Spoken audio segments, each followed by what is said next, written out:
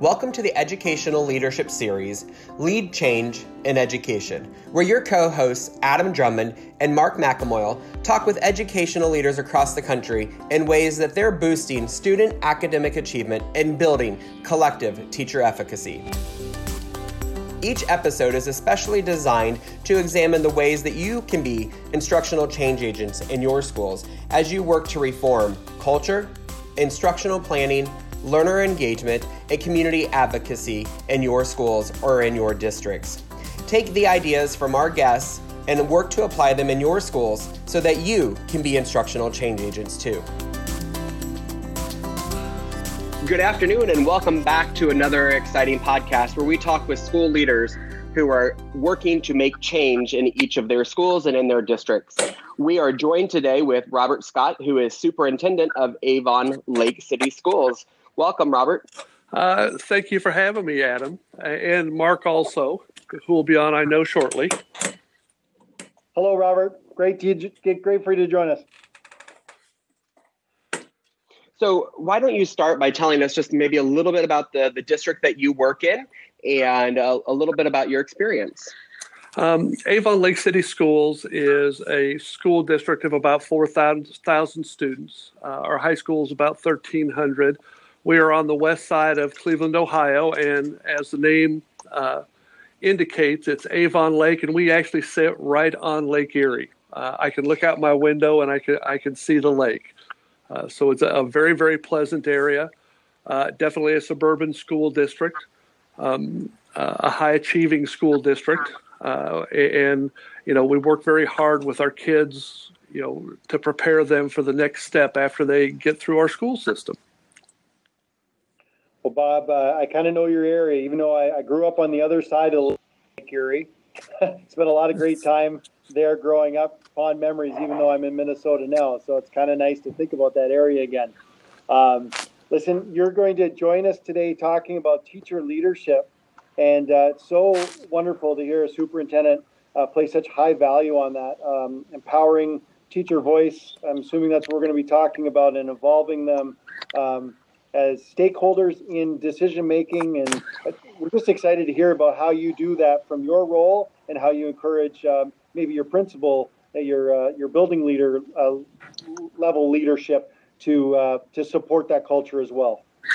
And that's actually sort of a perfect segue into it, because this really has to come from all different areas. And we learned a long time ago, and really where we started in Avon Lake was actually a very, very bad professional development experience for us. When I first got here, it was a fairly traditional kind of PD for teachers where, they brought in outside people and they sat everybody in a big room and PowerPoints went up and here you need to do this and here's this newest thing. And everybody sat there for 4 hours and then everybody went back to their schools and classrooms. My piece and sort of my personality has always been, when we're going to do these things, we're going to do surveys and really see what the teachers think about what actually happened. And this was one of my first experiences in the district. And the surveys came back from the teachers. And of course, they were horrendous. Boring, didn't have anything to do with what I'm doing in the classroom every day, wasting my time, could have been doing this.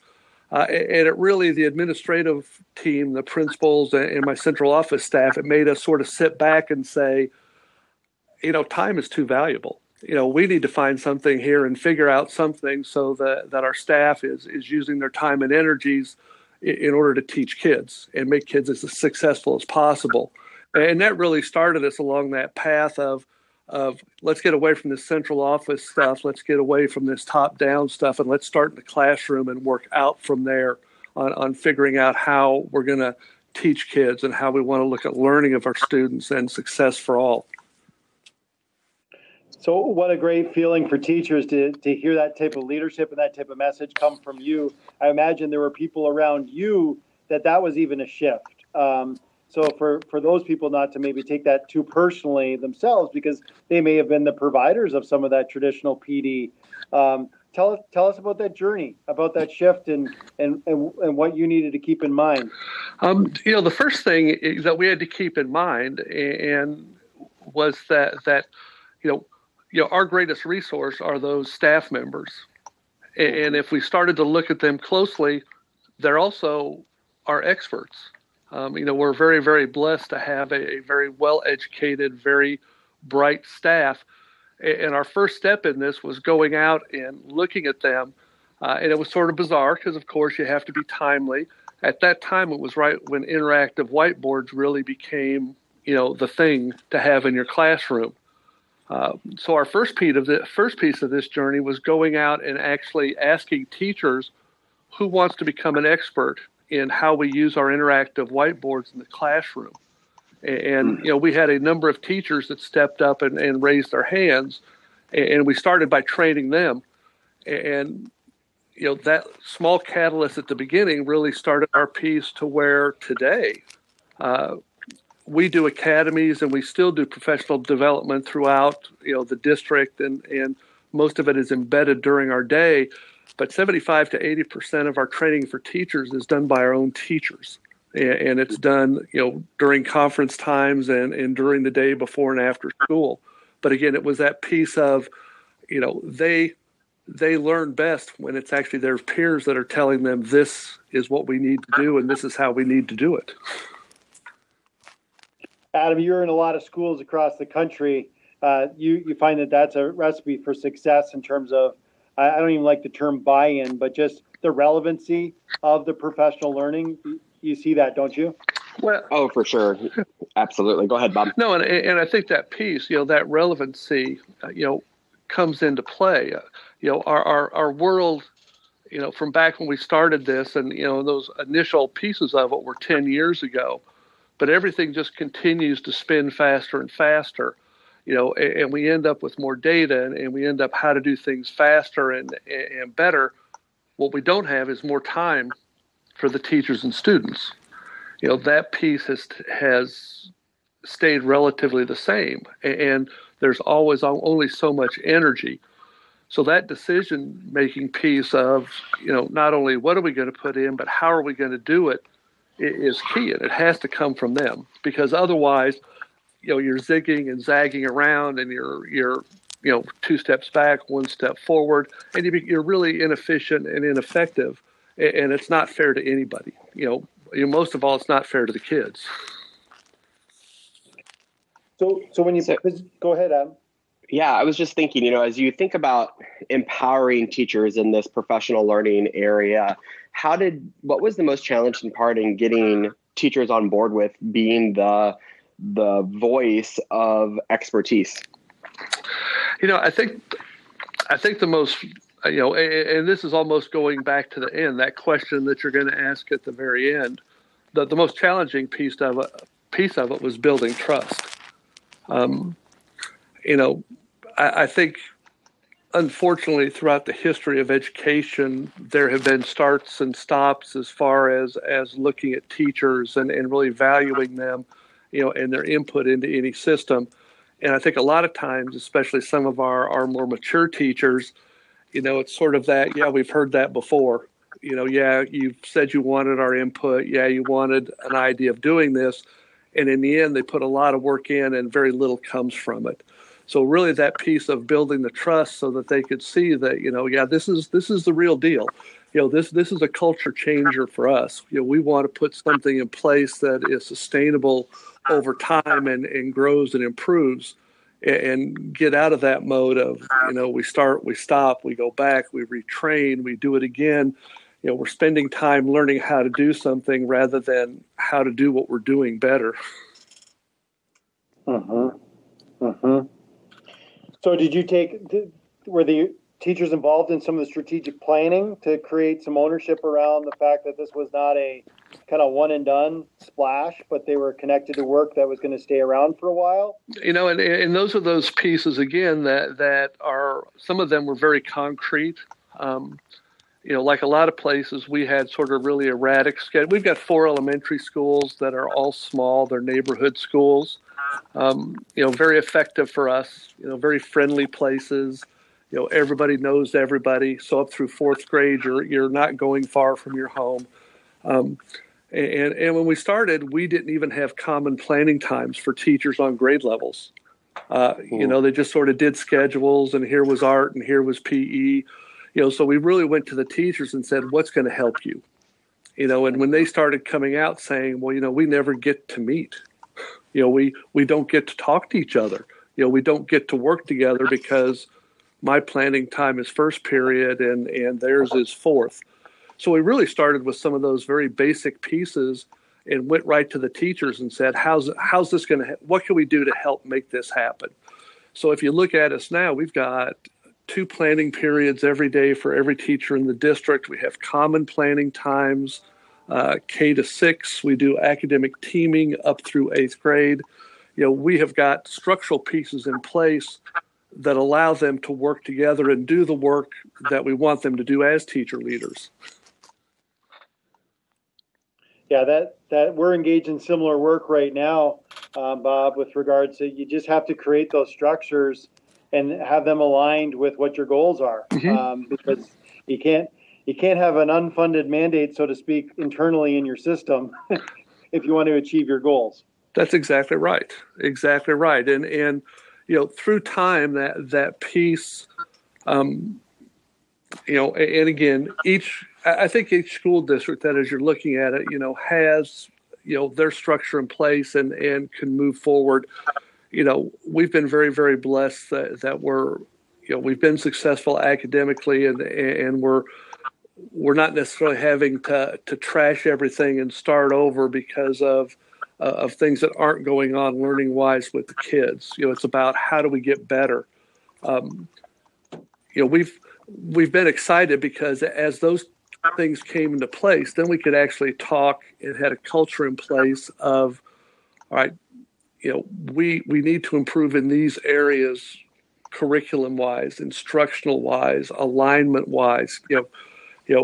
Our emphasis 7 or 8 years ago are, this is a K to 12 system. We need to align ourselves, and whether it's content or instructional practices, let's do that. And again, going away from that old concept of, sit and get, let's bring the teachers in, let's talk about it.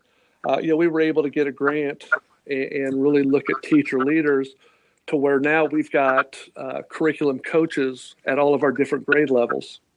And we've got curriculum facilitators at the high school that work with teachers during the day.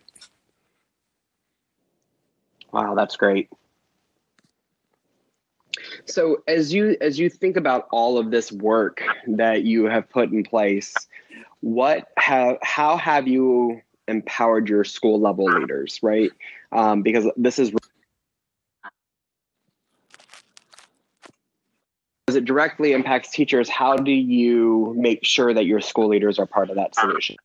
It's interesting because you've got to make them, you talked about the ownership piece, and the guide for us is our principals at the school level. They really have to be the academic leaders.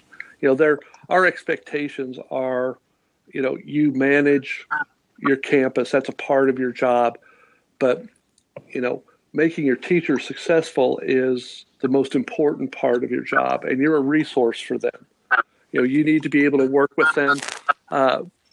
All of my administrators actually today just took the test and became level 1 Google certified because we use Chromebooks from 2nd grade up, and they've got to be able to walk the walk with their staff in using those Chromebooks every day in instruction. That's powerful. When they become those lead learners and the credibility they get with staff, it's really important, isn't it? It's very visible.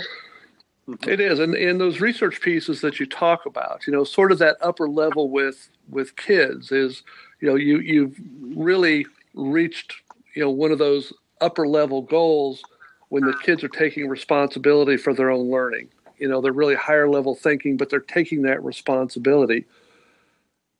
That's not any different for your teachers and principals. When they're really working together and nobody's having to dictate to them, oh, well, we need to do this.